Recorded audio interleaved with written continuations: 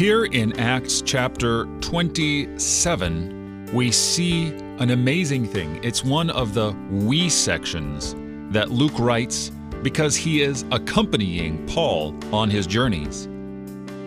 Since in chapter 26 and 5, it has been focused primarily on Paul. He says he a lot. Not to laugh, but Paul. Paul did this and that and the other. But now in 27, Luke is with Paul, and it is we. 27 verse 1, and when it was decided that we should sail for Italy, they delivered Paul and some other prisoners to a centurion of the Augustan cohort named Julius.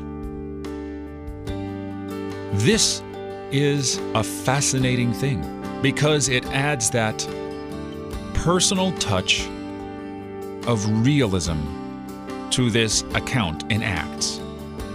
Why else would anyone insert them in such a situation when Paul, essentially the hero of Acts, is being sent as a prisoner?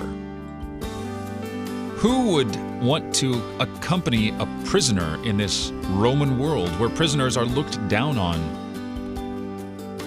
unless it were the truth?